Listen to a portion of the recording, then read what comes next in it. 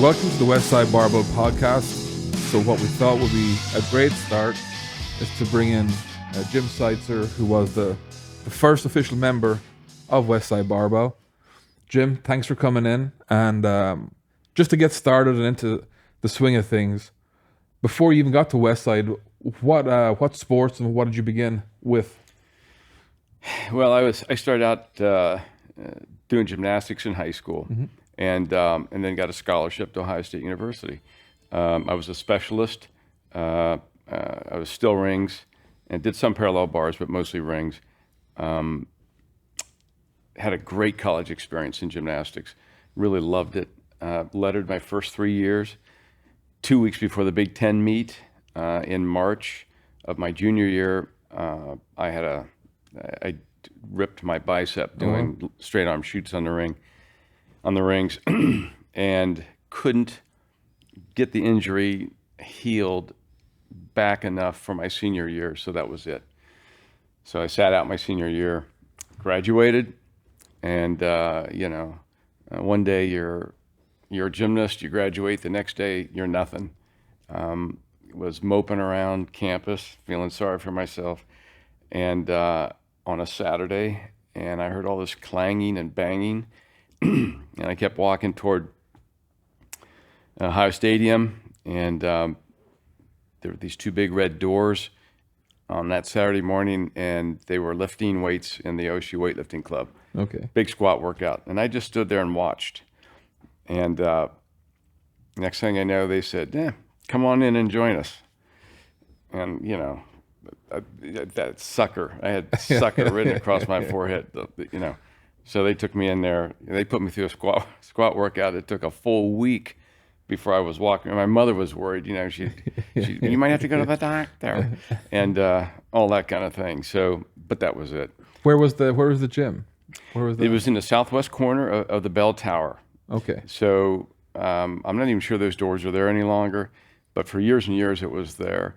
I think they finally closed it down, maybe in the late '80s. Something like that. Was this open to the public and to students? Or no, it was strictly for, mostly for students, but you had to qualify to become a member. And Tom, that was one of only two places, in Columbus where you could work out. It was the OSU Weightlifting Club in the downtown Y. That was it, man. There's no other equipment around, or just gyms? I tell these younger guys today that there were no commercial gyms in Columbus, Ohio in the mid-'70s. Wow. So, it's almost hard to, you almost can't comprehend that, but that's the way it was. And actually the very first one was in 1978. Tom Green opened a gym on High Street right by East North Broadway, and that was the first one. Okay. And then the Lorimer family started coming in with the Gold's Gym and all that kind of stuff. So, and now they're everywhere. Everything. It's nearly reverting back. Like there's too much commercial, not enough private or quote unquote hardcore gyms. So when you went in through those doors, went through your squat workouts, and you got over recovering, did something click? And you're like, oh, this is for me compared to, or to replace gymnastics? Yeah, because like I said, my college athletic experience was so great. Had a great coach. Instilled all the good qualities of competition, healthy competition, and just loved it, man. It was great. I wanted to do that. I'm in my early 20s. I still wanted to do that stuff. And then just, started lifting weights. I figured that's the only thing that's what I was doing to try to heal the injury in the first place. And one thing led to another. So for 2 years, I was just lifting weights, not really knowing much about anything. And there wasn't much to know back then. So, and then on a Saturday morning in June of 1976, in walks this guy with hair down to here. And he's thick, heavily plated with muscle, and he's bench pressing a shitload of weight. You know, we had never seen any of that before. Yeah. And I worked up the courage to, after a while, to go over and talk to him. And we're standing there by those two doors. And we talked for a half an hour. Finally, he goes, just come down to my place next Saturday. And that was it. That was it. That was Louis Simmons. Hard to believe he had long hair. Long hair. He had hair down to here. 1 week later, when I knocked on the door at 590 Larkham, what comes to the door but this guy in a T-shirt who was bald? And that was it. He never let hair grow out again, you know. So then he started growing the Fu Manchu and all that kind of stuff with his signature. And so I thought, and back then, nobody had bald. You know, nobody was bald. That was really unusual. So you're thinking, I'm already thinking, you know, is this going to go well? Who knows? But yeah, so we had that first squat workout downstairs on a Saturday in his basement. And who else was there? Was it just you and him at the start, or It was me and him and Jeff Fisher, who didn't last very long. He was kind of like someone I lived in a neighborhood that was probably there to support Lou more so than anything.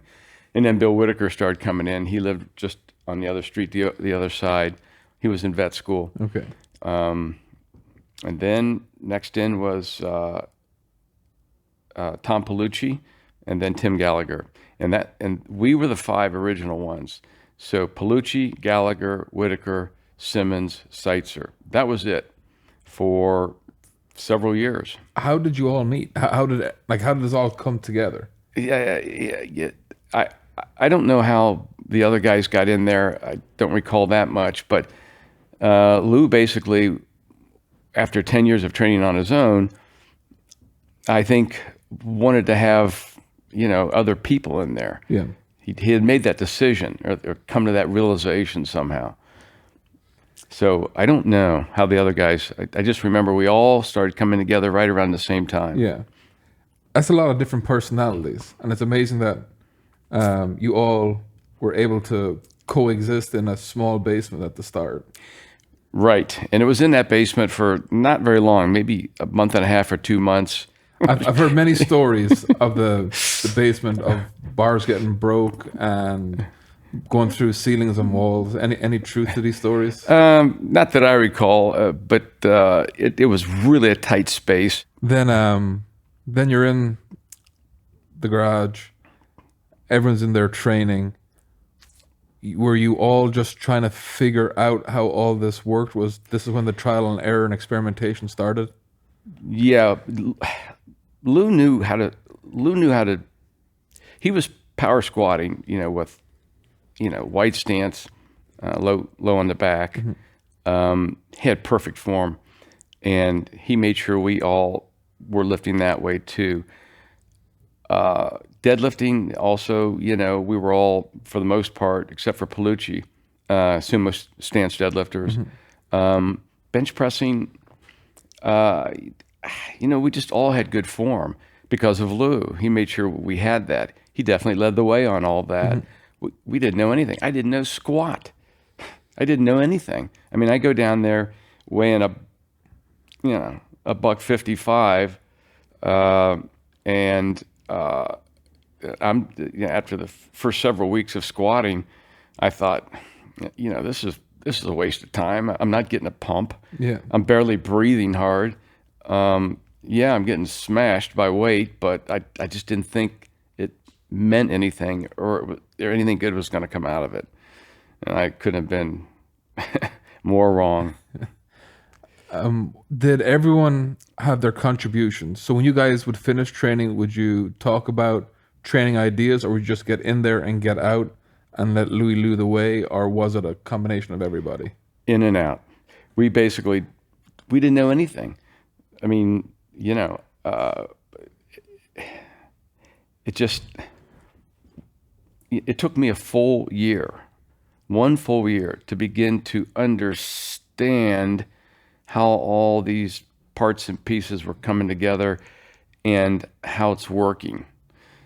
So I put on 20 pounds of good quality muscle that first year. 20 pounds. My body weight went up 20 pounds. So, and it looked good. I mean, I was always lean anyhow. So, and I thought, I might be stupid, but I'm staying with this, And like Lou says in the Iron Samurai, the stronger I got, the more my squats went up, the bigger I got, and the better I was winning as a bodybuilder. And you were bodybuilding at the time you were training at Westside. Was that the discipline you were in? Yeah, I mean, I had won the Mr. OSU competition 3 times. Okay. Which was just a little college thing, and it wasn't hardly anything back then. Yeah. So they actually changed the rules because I was winning so much. They said, that's it, once a year, and you've won too many times, you're out, and which is the right thing to do. Yeah. And then some local state shows and things like that. But, I just was small, but had good symmetry and good muscularity naturally, that kind of thing. So as the group progressed, where was Lou pulling these ideas from? Did he ever share like where he was getting the new concepts from he was trying? Well, everybody knows that he was reading Bulgarian strength journals and all that kind of stuff, but that didn't come on until later. A lot of the early stuff that we were doing, I mean, there was no percent training back then. There was none of the technology we have today. Mm-hmm. It was kind of like feeling your way through the dark, but even then he had a natural instinct for what was right and what was wrong. Plus he was extremely flexible. So new ideas that worked, boom, they're in the toolbox. Yeah. Something that doesn't work, boom, it's gone right now. He had no qualms about that. That was important because now you're doing good things that, building one layer on top of another. So that was the era of when, he figured out how to use box squats. We had like 4 different levels. Mm-hmm. Rack deadlifts, different levels of rack deadlifts. Rack benches, which you don't see done the way we did them back in those days very often. I still say it's one of the number one top movements to get your bench up. What was the difference? Well, because so you had these pins up different levels, right? Mm-hmm. And most people, when they do rack benches, they'll leave the bar on the pins and then they push from there on up. Mm-hmm. We found that didn't work nearly as well as having pins very close to where the support bars are, then getting all your arch, mm-hmm. lifting out of those pins, down, tap and go, then racking it. Just that little change like that made all the difference in rack bench pressing. You don't see that today. And it was everything controlled when you bring it down. It wasn't trying to get the bounce. Everything was totally ridiculous. Super tight. Yeah. Just tap lightly, push up. Lou he never would have let you just bounce something like that. Yeah. That never would have happened. So and then and then of course he got for a long time there we would do 2, 2, and 2 like in rack deadlifting. So we would do 2 weeks of high rack pulls, mm-hmm. Maybe 2 weeks off the floor, 2 weeks sub floor, but it was always in 2s like that. And it went like that for a while too with squatting, and that seemed to work for a while. And then when it didn't work, he started to come up with other ideas, kind of like hence the beginning of conjugate type stuff. So naturally he had that instinct off the bat. He did. It was just there. The odd thing is we didn't know any better because we'd never seen anything like that. You just figured, well, I guess, all right, you're just, like a bumpkin, just moving along on things. We didn't know. But after like 2 or 3 years, we all became part of the feedback system and came up with ideas and were able to contribute. That was the greatest feeling of all. I was able to contribute because I found different accessory exercises that worked, that made me a stronger bencher, mm-hmm. A stronger deadlifter, and a stronger squatter. And so that felt good to be able to help or be a part of something in a positive way instead of just, sit. But it takes time for that. And was that his goal, was to educate you guys up to the level where you could all give feedback to progress? Oh yeah, he was great with that. He liked that. Although, there were times when he would say, that sounds like a dumb idea, Yeah. But, he didn't like the fact that I would come in and power lift there and then leave and go play bodybuilder or something at another gym, He'd say, you don't need to do that stuff. And, but then when he found out that it worked, he came back and was saying that you would come in and he'd be like, that goddamn Jimmy, that you'd have a leg press. Well, the angle is 5 degrees different than this. And he was like, what's he talking about? And then it clicked. It was like, you're using the system, because a little meant a lot. Yeah. Oh yeah. So I'm a bodybuilder. I'm a little guy. I got small joints. A lot of those guys in there are natural born powerlifters. And so I was always the weakest guy in the gym, and that was fine by me because I was one of the biggest short bodybuilders in America. Yeah. And and I was strong enough that I got a couple of elites, and I was happy with that. I knew I was never going to be a national champ like Gary Sanger and Doug Heath and those guys. But but for me to just hang in there, I just found that, for instance, doing hamstring work and calf work made my squats, a lot stronger. Doing shrugs made my deadlift stronger. And Lou used to he'd bust my chops. He'd say, what are you doing those damn shrugs for? They don't do any good. And I said, okay, all right. So I'd stop doing them for a while. Then my deadlift would go down. And then I'd secretly start doing them again at another gym. My deadlift went up. Well, 2 or 3 cycles of this, I told him, I said, I don't care what you say. I got to do this stuff. Just leave me alone, would you? And so biceps for benching, and then rear delts.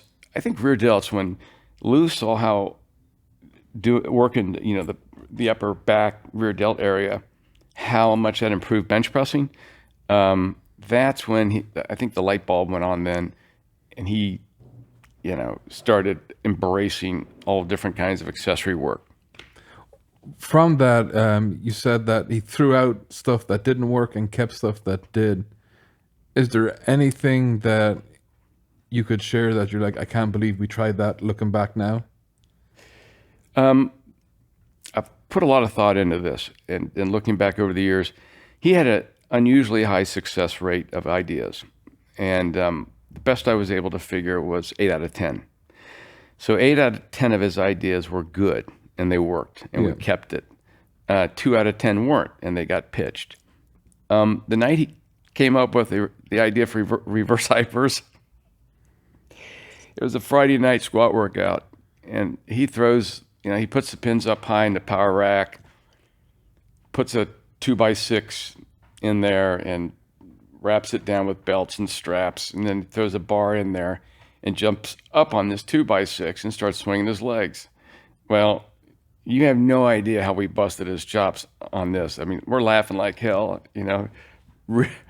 really, really on him. Yeah. And, he didn't care. He just kept doing it. He had a broken back. He was,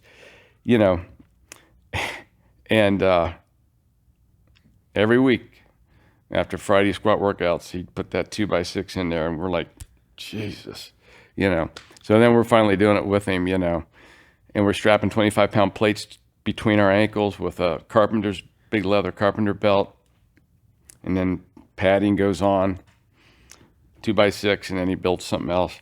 Well, 6, 7 months later, I got 80 pounds on my squat. Wow. Everybody else does too.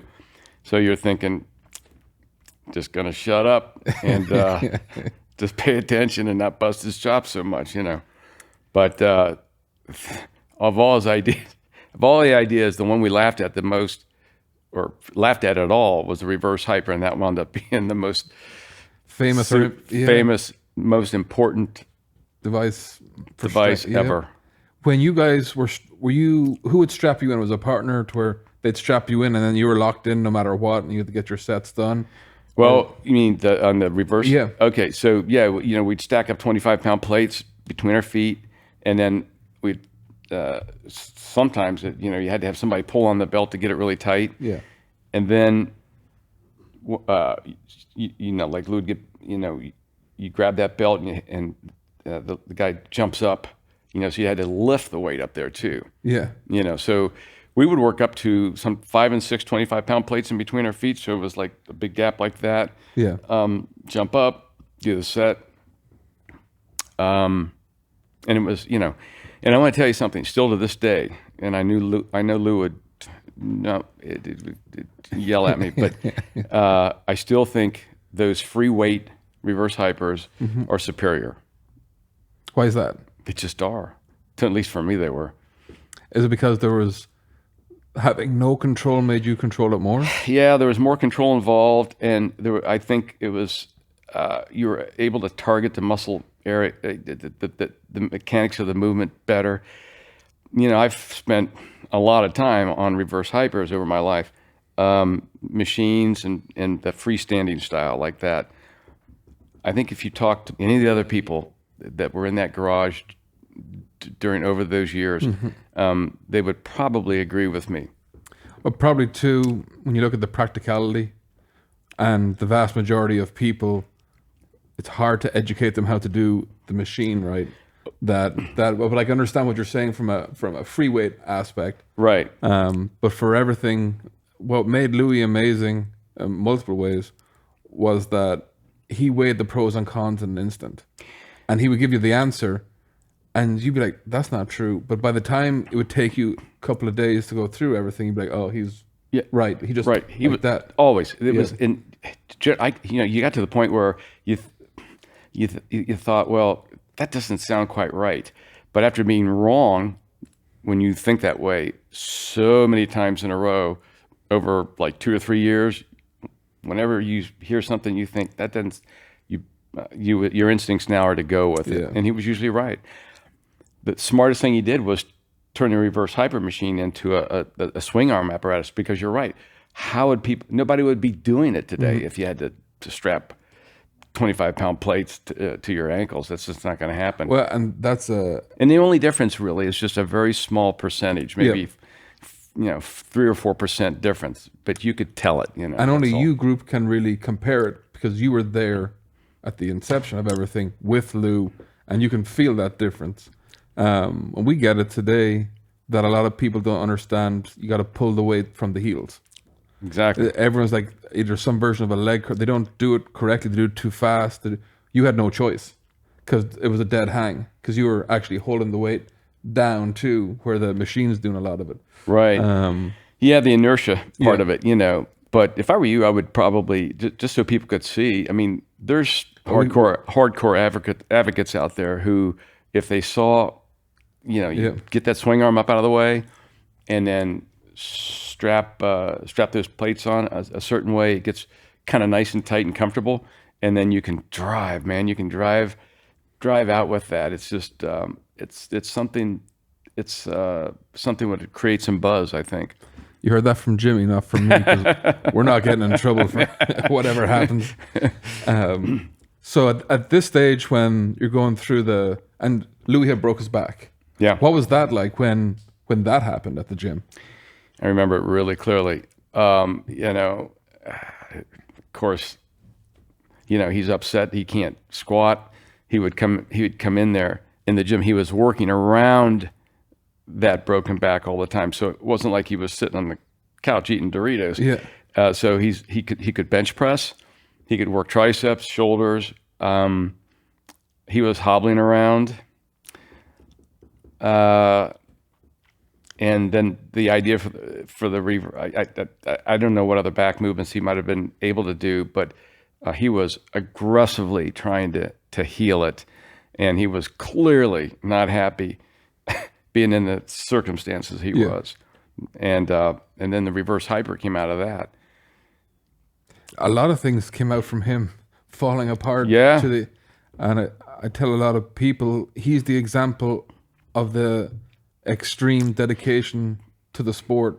He wants to find the upper limits, Because to him, if you can find, usually what's most dangerous is the most carryover, but you got to find the limits. And sadly, well, to our benefit, he found a lot of limits between the groups up, like your group and the next few generations coming up, to where our injury rates are next to none. But you guys took the brunt of that for everybody.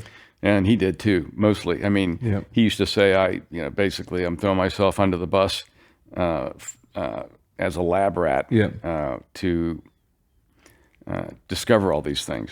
He had no qualms about it, and he was plenty smart enough to understand that there were risks involved, but he was willing to take it. To go on a little segue, well, it's popped into my head from a few people. I've got stories about the board, the concept of when the board got up for that, and Louis said such and such a person did this, and you're renowned, as I said, you're like our historical Sherpa for your knowledge, and you would say, well, no, they did this, and Louis was like, no. And then that's where the idea of the board came. So there was a universal place to where there's no ambiguity of who did what. And that's what started the board. Yeah. I mean, it wasn't like he consult, we go in there one day and now there's just, chalkboard up there and, he starts dividing it in different segments for squats and weight classes and all that kind of stuff. It just made sense. And this didn't start until several years. I don't know exactly when, maybe 3 or 4 years, maybe 5 years even after the group started. To jump back, that weeding out process was there at the start. What was that like? We just talked about it a few days ago. We put up a post on how good Louis was at group dynamics, how he knew when and what to say, who to say it to, and just step back and step in. Was that there from the start? And when did you really go, oh man, he's playing games to see if you can last and to find out if your weakness is mental or physical? When did that begin? As far as I could tell, darn near right away. And it was brilliant. Absolutely brilliant. He was, he would play these little head games, and it was so subtle, and it was so you couldn't tell at first, And within a couple of weeks, usually 6 weeks is what I recall, he would find out what you were made of, and by fucking with you in real subtle little ways, and if after a couple of weeks or a number of weeks of this, if you're like a little scared dog with your tail between your legs, that type of thing, chances are you'll be gone pretty soon. But what he wanted was, he wanted all his lifters to have one thing, and that is killer's instinct. And that's what he would find out if you had that. Mm-hmm. So, and he would do that by sometimes teasing you in a kind of a digging fashion that didn't feel good. There were other ways that he would do this. After being there a couple of years, somebody would come in and I'd see it and I'd think, oh boy, here goes, Junior's gonna get it. And that's how and I think from that whole process came the exclusivity of Westside Barbell. Mm-hmm. For decades there, you couldn't even walk through those doors. Mm-hmm. You had to be invited and all that type of thing. So I think that was a natural part of his thinking. But yeah, he would mess with you, and he did it with me in the early time. And at first you're like, God, and I'm the kind that's like, geez, what I do wrong now, And then after he's throwing left jabs at you a little while, it's like, I remember thinking, I got mad at him, and I think I said, what the fuck's wrong? What, I got pissed. And then now I'm under a heavy bar, squatting, and I'm pissed off. He would get me mad, and fired up like that. That's what he wanted. That's what he wanted right there. Then once you understood what's going on, and I'm assuming that other members, the founding members that were there, probably just as quick figured out, okay, this is the way it is. Did you guys hold everyone else to the same level that came in? Oh yeah. I mean, Gary Sanger, who wound up being a great 198, I brought him in, and I'd seen him at the Oshie Weightlifting Club for a while, and I've seen this. I'm paying attention to him after, like, for a couple of months, and I told Lou, I said, "There's this guy at OSU. He looks pretty good." And even back then, Lou would say, "Don't bring any, losers in here." Yeah. And so, I'm spending another couple of weeks observing, and I said, "This is no loser." And he's really Lou's very reluctant. I bring him down. I remember bringing Gary down there. He's taking a squat workout, and I remember Lou playing with him. Playing with his head. With Gary. Yeah. Gary's just like all business and very aggressive, and he wound up being a huge contribution to the garage. One of Lou's training confidants. Yeah. Where they would sit down, and that's where he realized you don't criticize, you analyze. And they would analyze and go, "Hey, what does Jim need? What does this?" And that was the thinking process. That was that method that started coming in. Yeah. Gary was Lou's first real collaborator. Yeah. Okay. Whereas the rest of us, we were pretty much conditioned to go along with what Lou said. He was very strong-minded even then, even though he had ideas about different things. But Gary and Lou really had that mind meld about training ideas that Lou always had in him, which then comes out years later. But yeah, those two guys came up with some good stuff. How many generations of lifters did you stay through? Because there's always been groups. Yeah. But there's been people who've transcended, like, go to each group, and then some had a graceful, out, or and then others not so much. But how many of those groups did you stay through? Yeah, I started fading out when it transitioned from the garage to that first gym on Briggs. On Briggs, and I was training there still for a while, and then it went from Briggs to Demorest, I think. By the time I got to Demorest, I was in there a little bit, but basically I decided, I was still lifting heavy. Yeah. I just wasn't competing. And I lifted heavy, and up until like 2005 and 6, when I started having shoulder issues. But yeah, I mean, so I was there all through the garage years, every bit of the garage years, and saw a lot of people come and go. It was a great time. But I missed the 90s, obviously, when you had guys like Dave Tate and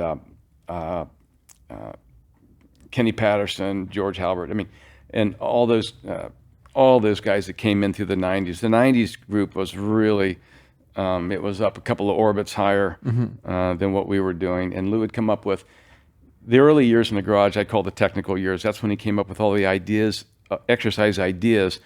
And then that transformed into the strategic years where it was percent training and all the intelligence stuff to make people stronger, with just programs and conjugate stuff and all those complexities. So, did you have any idea it would get to the extent it's got now? No one would have had a clue. I don't even think Lou. Lou, it's not so much Lou had talent, it's that the talent had him. So he was so gifted with all this that it just says, come on, you're going this way. He almost didn't have a choice. The creativity and the brilliance of it all just was there. I don't even think he believed. I mean, you know what I mean? It's just like when you first start something like that, it's how you gonna know? Yeah.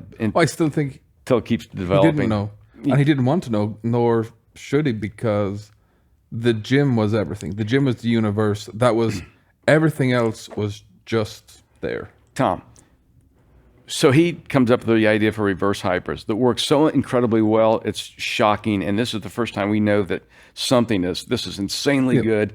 Well, he sat on that idea for like 10 years. I mean, nobody was making anything back then. Yeah. You know, it really came into nobody's mind that, wait a second, this is a very valuable thing here, and a lot of people are going to benefit from it, and it could turn into a pretty darn good business. You know, that was not, you know, that was just the way it was back then. Nothing like it is today. So I think when he started writing for the Powerlifting USA, and he started having success with those articles, that lit the flame for him to, you know, one thing leads to another. Not only did he write, he gave out his home phone number and took calls. Yeah, all the time. Always. Yeah, he always did that. He took calls every day, and that was before emails. So Louis was doing his version of emails before they were a thing. Yeah, he liked helping people. He really did. You have to, he was very generous with his time, and it helped so many people. That's the one thing everyone needs to know about this guy, about how much good he would do for people, just because he wanted to help them. He felt good about himself when he was helping people. I know that. I saw that for years and years and years, you know. And he used to tell us early on, he would say, you have a duty and a responsibility to pass this information on to other people. And we all took up that mantle. So, you know, wherever gyms I was training, you know, I would see somebody squatting unbelievably bad, you know, and I'd try to nicely say, you know, why don't you try this, you know? Yeah. But I did that for years and years, and that's because of Lou. Well, obviously the outpouring of stories and everything has been phenomenal to read, but the amount of people he helped in passing, like just by small little comments. And I was telling a story yesterday with some visitors in to see the gym, and we had a Greco wrestler named Ori Elor, and he was 280 pounds, and we're at Manelli's restaurant, and he goes, Lou, I want to get down. And Lou's like, all you got to do is eat meat, eat your vegetables, eat some greens, that's it. And that was it, just stopped. And then continued on talking about training. 8 months later, Ori comes 198 pounds. And Lou's like, what the fuck happened to you? And he was like, I did what you told me. What did I tell you? Yeah. And then Ori made the Olympic team. And like, there's so many of these stories that Louis gave these little nuggets. And because Louis talked, like the cliche of like drinking water from a fire hose, he threw out so much information that once you could grab little nuggets, that's all you needed. And it would set you on. And a lot of people, a lot of stories, a lot of gyms wouldn't be there. Mark Bell, I think, said this in his podcast about Lou, is that who was inventing equipment? Like, it was so hard back then to find someone to take do prototypes, test them out, and then sell it. He was a one-man show. He started, like, basically been able to do that. He was there at the start when Rogue Fitness were there. He was there at the start for a lot of what we take for granted nowadays. Yeah. Like, the sharing of information wasn't there. Going over to people, like, there's no Facebook, there was no any social media, but he would go and talk and chat and stop at places and try things and did everything, did his own research. The private sector wasn't really a thing. And then Louis showed people how to train athletes outside of their own networks. And then you have a whole private sector booming.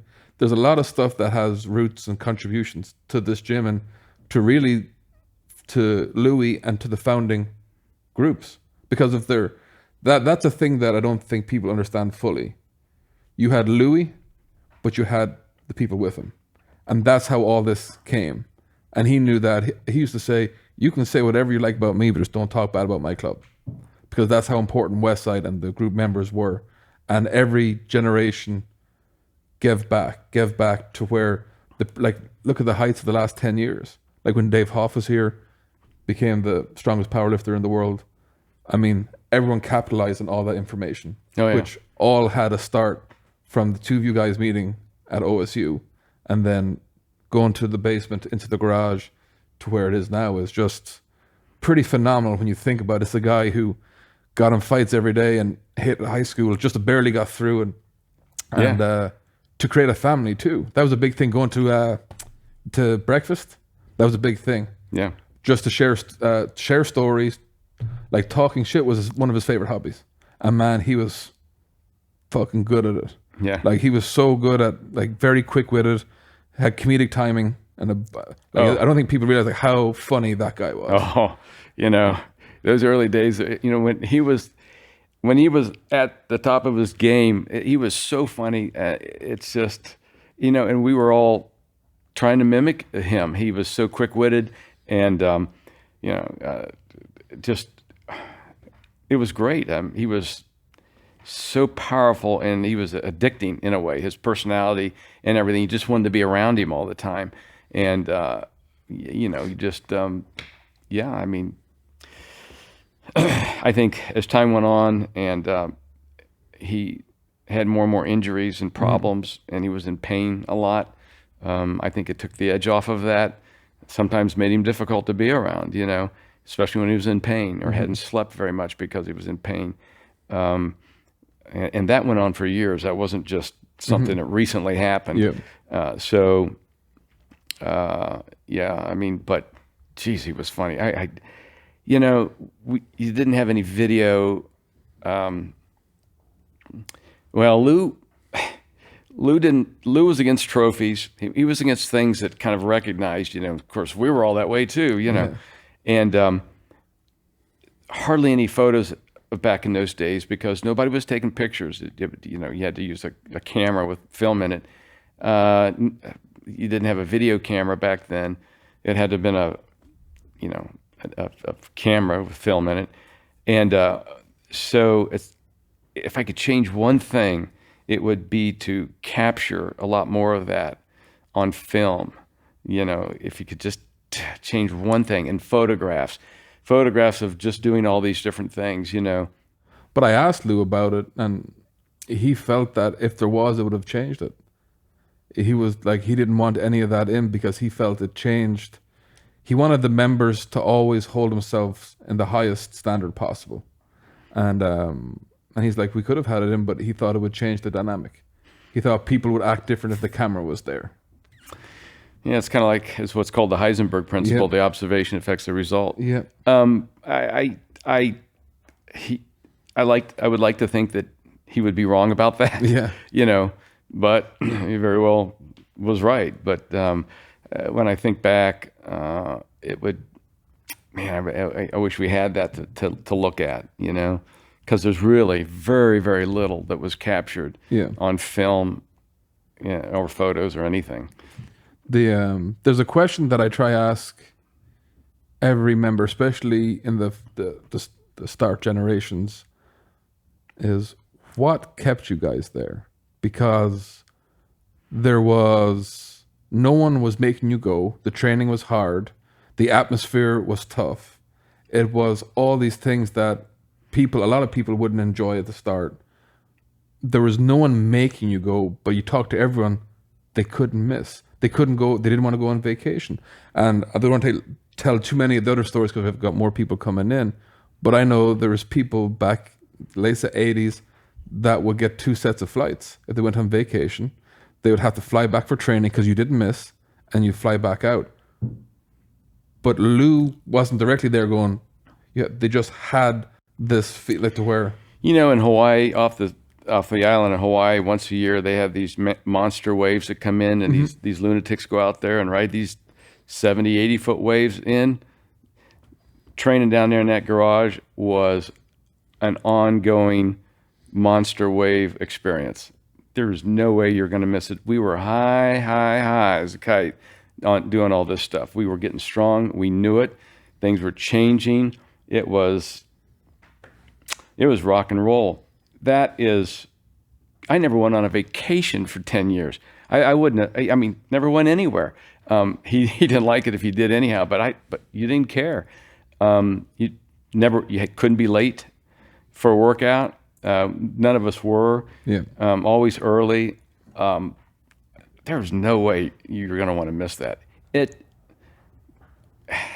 That whole spirit of that whole thing was, just capturing it had you captured, and you were so into it, and it was such rock and roll and progress and strength and size and everything.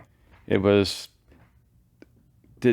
wasn't for a while till you realized that don't think this is going on just everywhere in the world right now.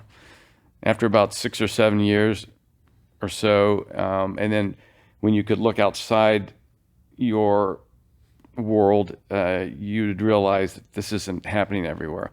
Well, you know, John Black up there in Cleveland, Black's Health World. I mean, Ohio and Central Ohio, this is like ground zero for strength. It always has been.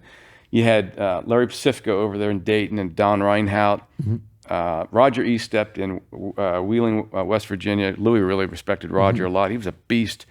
But then we started to realize that, you know, once you got too far away from Ohio or that Midwest area there, it dropped off. I mean, there was nothing going on in New York or, you know, up and down the East Coast, relatively speaking.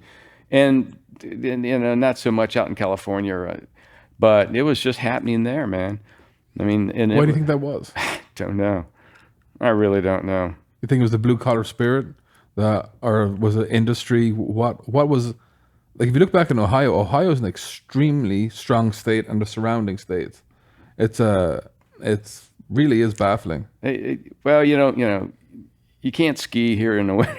I mean, the best time to lift weights is in the wintertime. I mean, and what do you got in Ohio? You got nothing. You got cold weather, you know, and it's just, and I think you got to, and the population is, it's right for it. You know, you got talented people from different parts of the world that came, you know, immigrants that came over, and, you know, and it just happens. Football was always been big here. It just happens. You know, how come you don't have it in South America? How come there aren't world champion powerlifters coming out of, let's say, Rio de Janeiro all the time? Well, probably has a lot to do with where they're living. But you have soccer players. You got soccer players. So everyone, I get what you're saying. Yeah. It has something to do with that. I'm sure there's someone out there that's done a study on it, but back to training at the garage. Is it true that you guys would wait if Louis had to, with work or whatever, it might be at 10 o'clock, 11 o'clock at night, that whatever the time is, everyone was there to train? Everyone was there to train, but I don't ever remember it at 10 or 11 o'clock at night. That didn't happen. He would come in, you know, he was crane operator and did all kinds of things. In the really, really early days, he would come in full of mud and have like these overalls on, you know, and then he'd ditch that. Doris would say, get out of here, you know, go around to the back, and then he would jump into his gym clothes. Yeah. So he worked all day long. I saw this so many times. He worked all day long at a hard job, you know, didn't get a moment to sit there and take a 10-minute nap or anything like that. He's out there in the garage lifting and lifting good big weights, making PRs and all that kind of stuff. I never could understand how he did that. Plus, watching a guy leading from the front like that, you're like, well, if he's doing it, I've got no excuse. Yeah, we didn't even think like that. It was just, I don't ever recall thinking that, you know, geez, you know, I don't know how much longer I'm going to stay here. I don't know, you know, it was never that. It was like, you know, it was full bore. It was completely afterburners the whole way. And while this is going on, you're still bodybuilding. Can we talk a bit about how your bodybuilding career went while training at Westside and during? And really, you were probably, was that what you would call power building back then? Was that power bodybuilding? Right. Yeah, I mean, most people know that, you know, Louis didn't like bodybuilders, and that I was there because he wanted to prove that powerlifting could make a good bodybuilder. Mm-hmm. And that was all true. So for me, 6 months out of the year, I was powerlifting and going to powerlifting competitions. And then 6 months out of the year, I was merging over to bodybuilding, but always still coming down to the gym, mm-hmm. doing heavy squats, deadlifts, rack deadlifts, and benching, because that kept my size up. So I was the only one that had that benefit of being able to go back and forth between both worlds. What was the question again? Well, I was going through your career as a bodybuilder, but been able to keep powerlifting in a gym. Yeah, I mean, yeah, he was very generous in allowing me to stay there. So, what level did how high were you able to get by doing this hybrid? well, yeah. So I was able to win the Mr. Ohio competition because I had been in the garage, and that first year I really gained a lot of. My body was just ready to put muscle on. I mean, and we weren't doing any gear back then. I mean, this was all natural muscle building caused by lifting heavy weights the correct way. And I I'm in my 20s, my early 20s, and my body was just so ready for this. And it was just like throttle up. And so it's happening so fast, I almost don't know what's happening. So I did a couple of like regional shows, Ohio regional shows, like the Mr. Metropolitan down in Cincinnati, won that, and then won the South District over in Dayton. Went to the Mr. Ohio the first time and got like 5th place. But then the next year I went in and won it up in Cleveland, and which they had their favorite up there, a guy from Fremont, Ohio, Ron Gibson. And Ron was a big guy, much to his credit, and I don't know how I won that because I got booed because everybody wanted Ron to win. He was a local boy and all that kind of stuff. And I told my girlfriend, I think we should get out of here, while we can. And I grabbed my trophy and left, but I just clearly had a lot more muscle mass and symmetry and separation, and then as I got stronger, Lou was right. In the Iron Samurai, as I got stronger and the squats got stronger and deadlifting, that type of thing, I just kept getting bigger. So then 1978, I went to my first national. It was Mr. USA in Pittsburgh, and got 3rd in my height class. Back then it was all short, medium, and tall class. 6 weeks later, I go to the Mr. America in Cincinnati, and I got like 5th there. Okay, but I clearly wasn't ready for it. 1979, that was my year. Like that movie, My Favorite Year? Yeah. 1979 is my favorite year. So I started out in May of 79 winning the opener kickoff for the Nationals, for National Bodybuilding, which was called the Mideast Open. Jim Manion had it in Pittsburgh. And I turned in a brilliant condition. I didn't even really know how I did it, but I was just full and just ripped to shreds. And it was like all straight ones across the board, and I'm thinking, how'd that happen? I really didn't know. We didn't have the technology they have today. 6 weeks after that, I won the Junior USA in Memphis. And that was a big win. That was a very big win. And that got me, those two got me in the national eye, And then in first week of September of 79 in Atlanta at the Peachtree Theater, I got 2nd place to Ron Teufel in my class. And Ray Menser won it. He clearly deserved to win it. He just was phenomenal. But Ron was very, very close. And I was really close to Ron. He had 4 first place votes and 3 second, and I had 3 first place votes and 4 seconds. So it was really, really close, and it was a lot of fun. That was the most fun bodybuilding competition I ever had. That was a blast. So then now, I'm in the national eye as a real contender for Mr. America contest after that. And I made the biggest mistake of my life. I took like a week off, and I started back training bodybuilding really hard again. And 3 days out of the week, they were 2-a-days. All right. So all through the fall and all through the winter,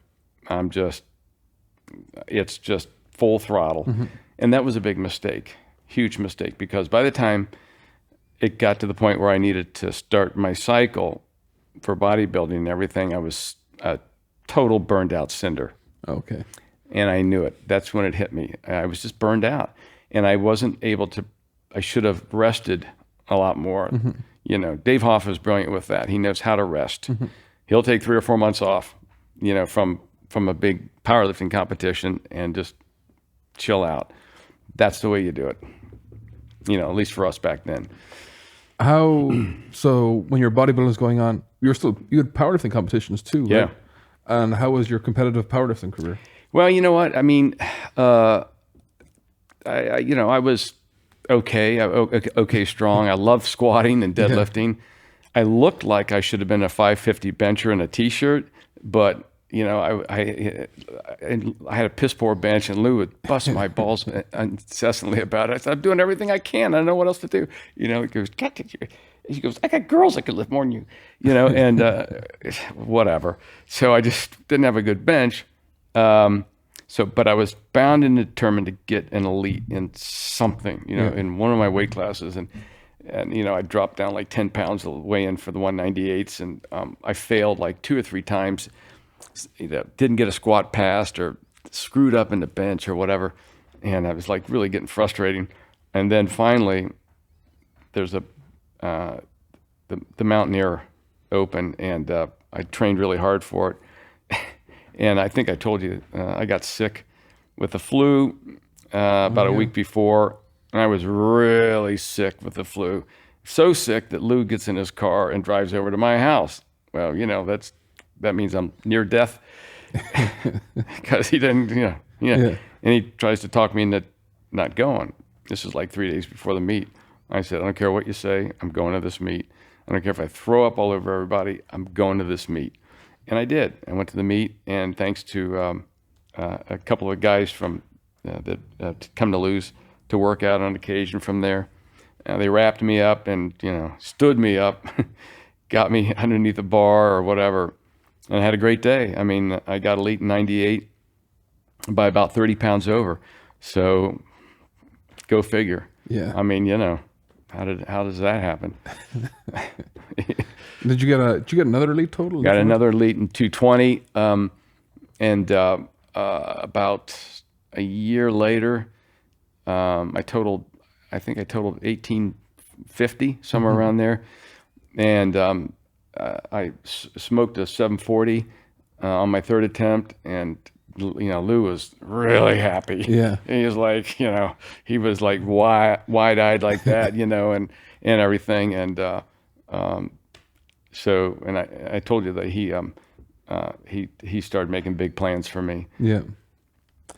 Is there any Lou stories that you can share with us that many people maybe wouldn't know or wouldn't think from all the times? I know it's probably a hard question to ask in the moment here, but you were around in such a influential age. Is there any things that you're like, oh wow, or something? Man, he was just generous, so generous to me. There was time when I didn't have enough money for gas. And he give you money? There's a lot of people that he helped out like that. Yeah. And with that, just so I could get, you know, so I could get around. Yeah. I didn't have a pot to piss in. I mean, I had nothing. And, you know, but I mean, there's a lot of funny stories too. I mean, Jesus, he was funny. I don't even know where to start.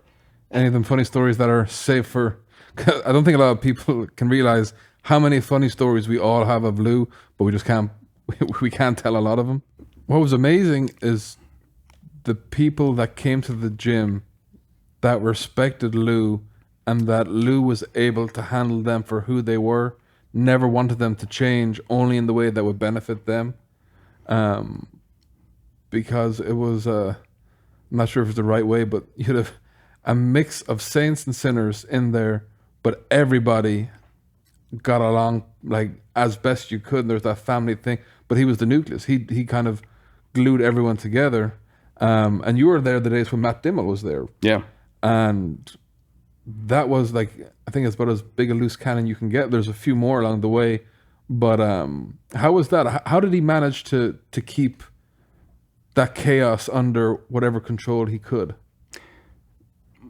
Those are his rules, and there was no bones about it. There was no gray area. It was, this is the way it's going to be. Everybody gets along, even if you have differences. There was only one person I had problems with, but you table it and you go on with your workouts and that type of thing. Matt Dimmel, you could always feel the tension there. You could always feel that the fuse was lit and it was burning down. Is it going to make it all the way down before this workout ends or not?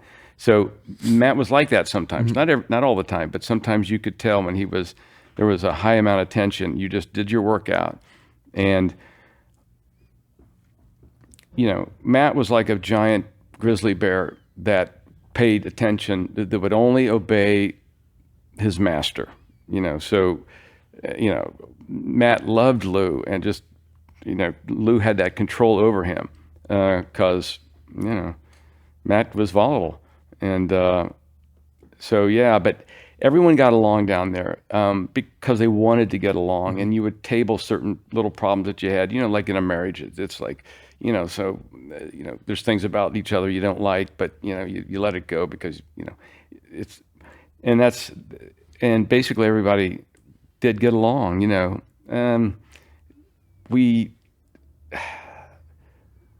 you'd let off a lot of tension just by teasing each other, So everybody, some days you'd have the target on your face, and everybody's on you like stink on shit, and you're getting crushed and all that kind of stuff, but you're laughing it off. Then the next workout, it's whoever, and just razzing each other like crazy. That was important for keeping high spirits in the gym. I tell these guys today, when you come through that door, act up, act crazy, keep your spirits high, and keep things up, because as soon as you walk out that door, you're now back to the real world, and it's just a lot of it's bullshit, But it does seem that there's, from every generation, there's been always a little core group. There's been a few people that have always been lifelong friends that met at Lou's. Yeah.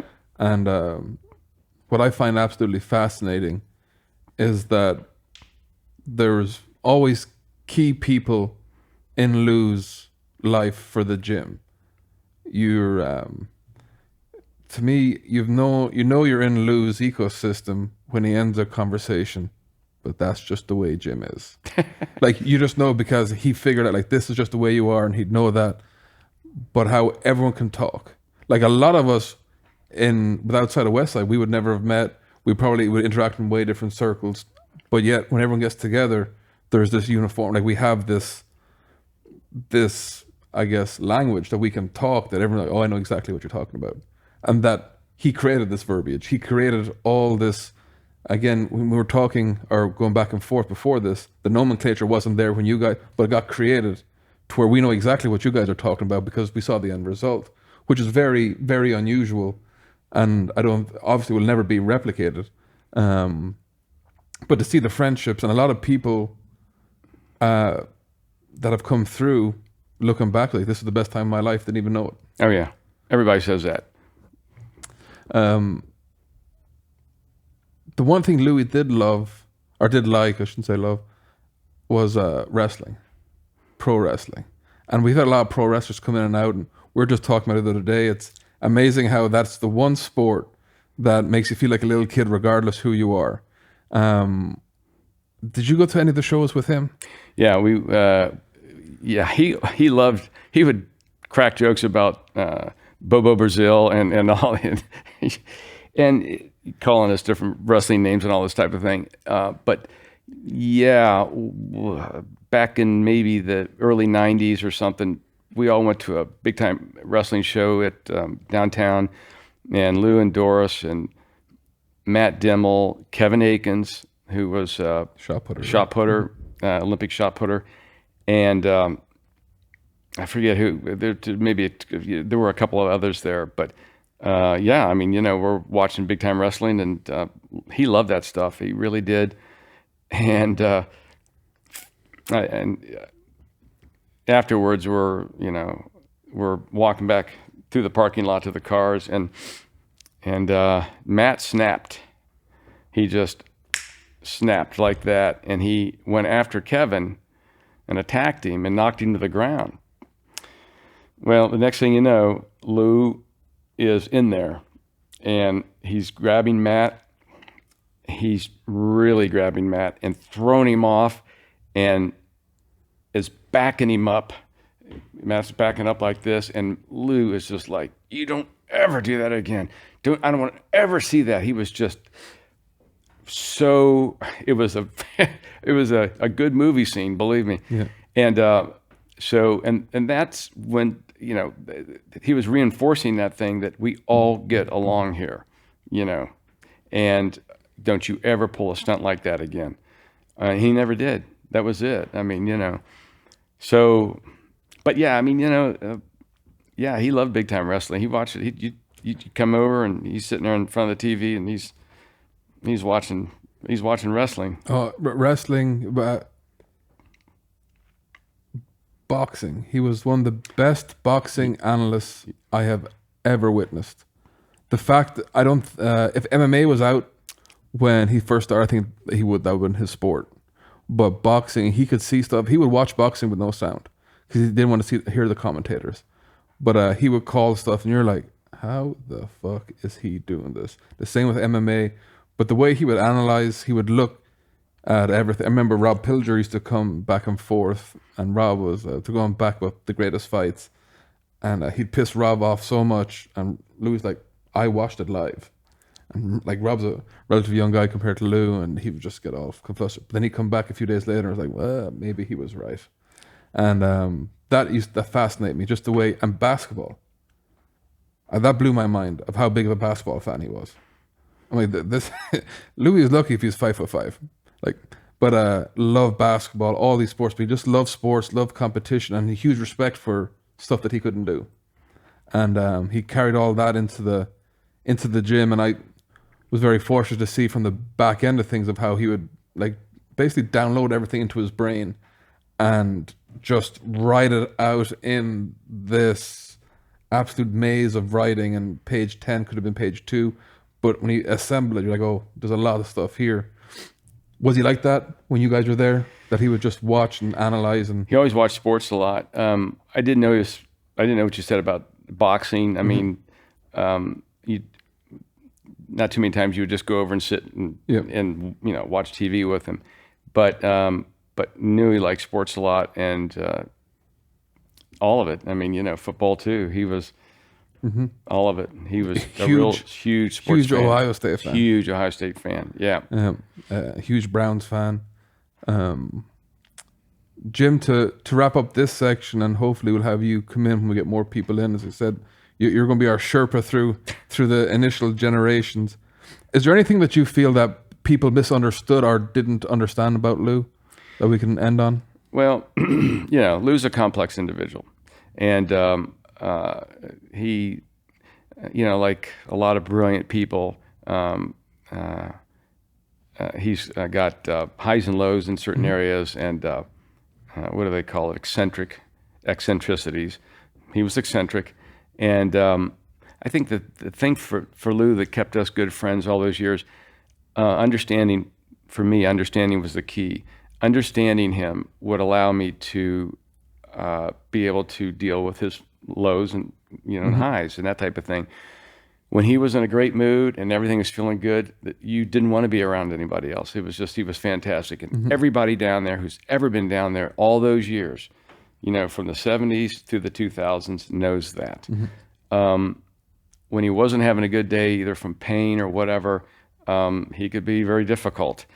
And I would find myself just quietly backing up, turning around, and leaving. That was the best thing to do. Yeah. You don't want to be on the receiving end of it, and you certainly don't want to antagonize him. Yeah. That's a stupid thing to do. I think some people did that, but that's just it. I mean, and I was always 100% loyal to him. He knew that if anything ever happened, he could call on me or call me or whatever, and I would be there. I'd drop what I'm doing and be there for him. That never left between us. That feeling between us was always there. And when I was winning bodybuilding competitions like crazy there for a while, I always told people, first off, the reason for any of my success is because of Lou Simmons and powerlifting. I mean, that, and I go, and then I tell them what I do, part of the time, bodybuild, and all that kind of junk. But and that's completely true. All the credit went to him, in powerlifting, because otherwise I'd just be a gymnast that might have 7 or 8 pounds more on me, because I didn't know how to unlock that door to get to all that size and thickness that I had. It was through powerlifting. So he made all that possible, plain and simple. And if you don't credit the right people for these kind of things, you're just making a mistake. So, well, Jim, thanks for today, and hopefully we'll be on again real soon. Thanks, Tom.